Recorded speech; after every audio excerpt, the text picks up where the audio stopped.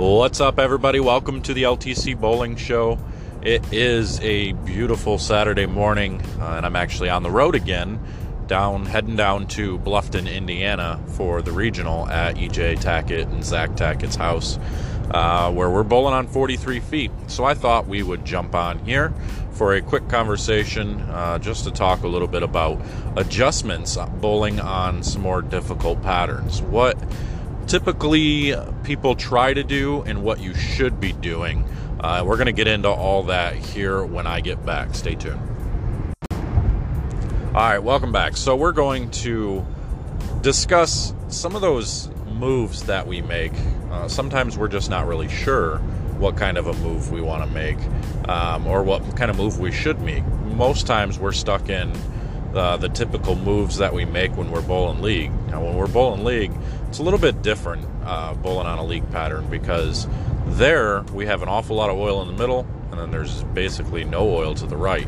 So whenever we miss left, the ball is going to sit in the oil and it's going to still find its way to the pocket. When we miss right, the ball's going to hit the dry and it's still going to find its way back to the pocket from there as well.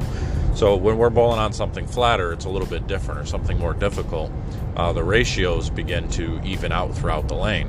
Whereas on a league pattern, it's more like 12 to 1 or 13 or 14 to 1, meaning the oil in the middle versus the oil to the outside. When we bowl on something a little bit more difficult, generally you go anywhere from 4 to 1 to all the way down to 1 to 1, where it's basically flat all the way across. When it is flat all the way across, the moves generally are backwards. And the reason I say that is because when we're taught to bowl in league, we're taught that when our ball comes into the pocket light, that we should move to the right. And when our ball comes in the pocket high, we should move to the left. And sometimes that's not the case when it's tougher. Now, I'm not saying that's not the case sometimes when they're tough, but most times that's generally the opposite of what you want to do, and here's why. When we're bowling on, let's call it like this weekend, a 43-foot league pattern or 43-foot pattern, and during practice I notice there is out of bounds to the right of, let's say, 6. If I'm starting and I'm at 10, 11, 12 playing straighter up the lane, and my ball starts to 2-pin or not quite get to the pocket, I'm not going to want to move my feet or anything to the right, because now I'm moving towards that out of bounds, because now I take away any miss room to the right by moving to the right, because I'm moving into all that extra oil that's to the outside. What we actually want to do is we want to move everything towards the pocket. So we want to make parallel moves, generally making like a 1-and-1 or a 2-and-2, and we're going to move the ball closer to the pocket rather than further away, and we're going to be moving further away from that out of bounds that's to the right. Now, that's how it works for longer patterns in most cases, and the reason you can't just keep your eyes where they're at and start moving your feet to the right is because if you start shutting your angle down too much, the flatness of the pattern starts to take the ball and make it hook sooner when you close them down, and your ball has a hard time staying on line and will go through the face if you start shutting down too much. So typically you want to do exactly like I said and just move the ball closer to the pocket. So when I see a 2-pin, that's why I get excited, because I know then I'm just a simple move away from finding the pocket most times.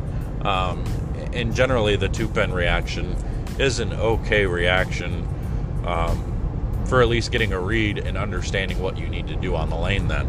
Now, if you start washing out, I guess that move is pretty simple.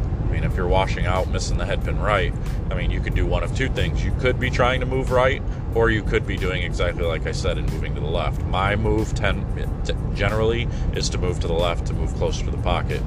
Now, the opposite's pretty much true when you're bowling on a shorter pattern, and that's why the rule of thumb is to move and play closer to the gutter on a short pattern and closer to the pocket on a longer pattern, is because of that reason. You want to give the ball more time to hook and be further away from the pocket when you have all that extra hook on a short pattern. So I'm not going to, and that's why a lot of people struggle on the short patterns. They don't quite understand how to play them properly. They see more hook and they're taught to move left when their ball's hooking too much.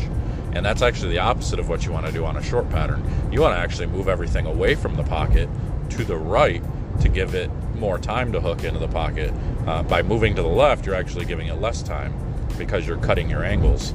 So just kind of keep that in mind when you're trying to bowl on some of these tougher patterns. The next time you go and you practice, or the next time you go bowl an event and you're struggling in areas, try these few moves to see if it can get you lined up just a little bit better. You know, so some of the other, man, I'm tired. I got up early this morning to make this drive, so I didn't come down the night before. I'm driving in the morning to get there, so I can save night in a hotel and sleep in my own bed and all that good jazz. But we bowl at 11 a.m., so 3.5 hour drive. I didn't have to leave until about 6:30. Get me there about 10 o'clock, about an hour before, so it'll be good to go. But anyway, those are so those moves there, those are fairly typical. And if you ask any bowler that bowls on some of the tougher conditions, they'll basically tell you the same thing.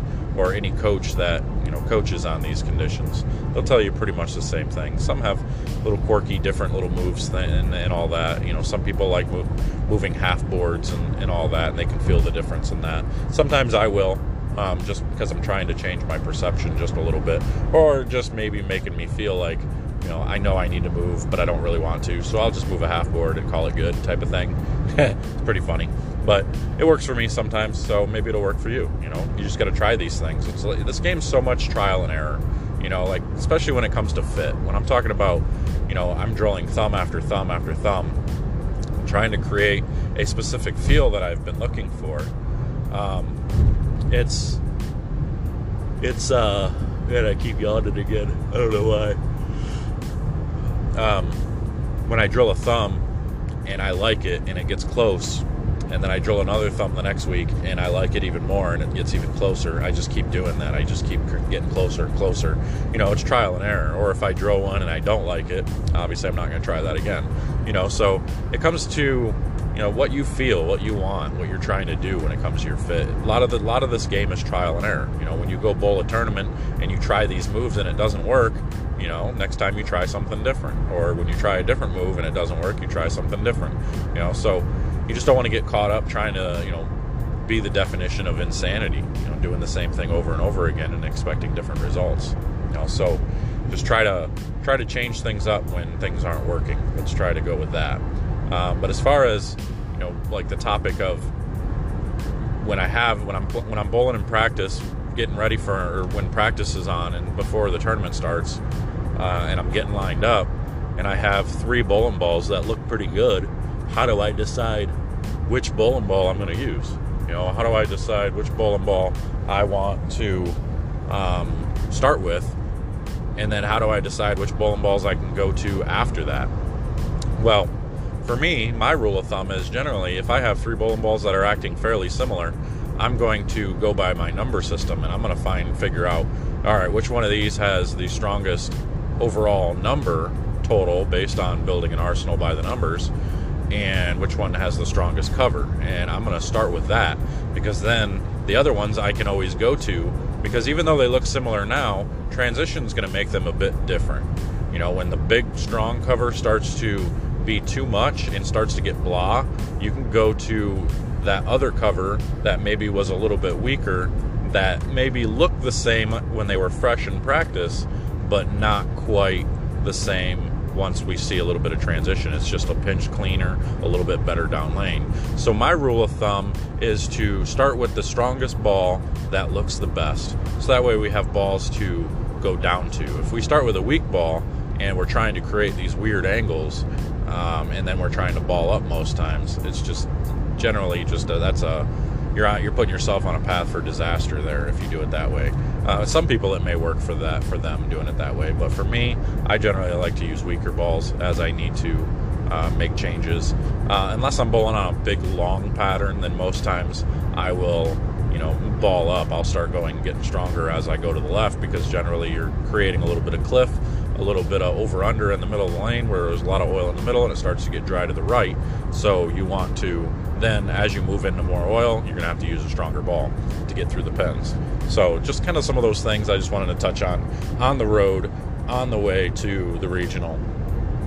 Not a lot of bowlers. I think there's only about 50 bowlers this weekend, so I think it's going to be top 8 or top 12 overall in this thing. So, but either way, it's always a good event. EJ runs a good event out here, so we're going to go out here, bowl as good as we can, and hope for the best. Hopefully we can get title number 5 heading into this regional season. So, but I'm out of here. We're going to get out of here. I'm going to finish this drive, and I will talk to you guys probably a little bit later tonight, give you a little bit of a roundabout of what happened during qualifying, and hopefully I'll have good news that I'm getting ready to bowl match play the next day, and I'll be talking to you from a hotel. If not, I'll be talking to you from the car, and I'll discuss things and, you know, kind of go through some of the thoughts in my mind on what happened on this pattern, and my choices I made that were right or wrong. So until next time, guys, I'm out of here. We will see you guys later for the next edition of the LTC Bowling Show. Take care.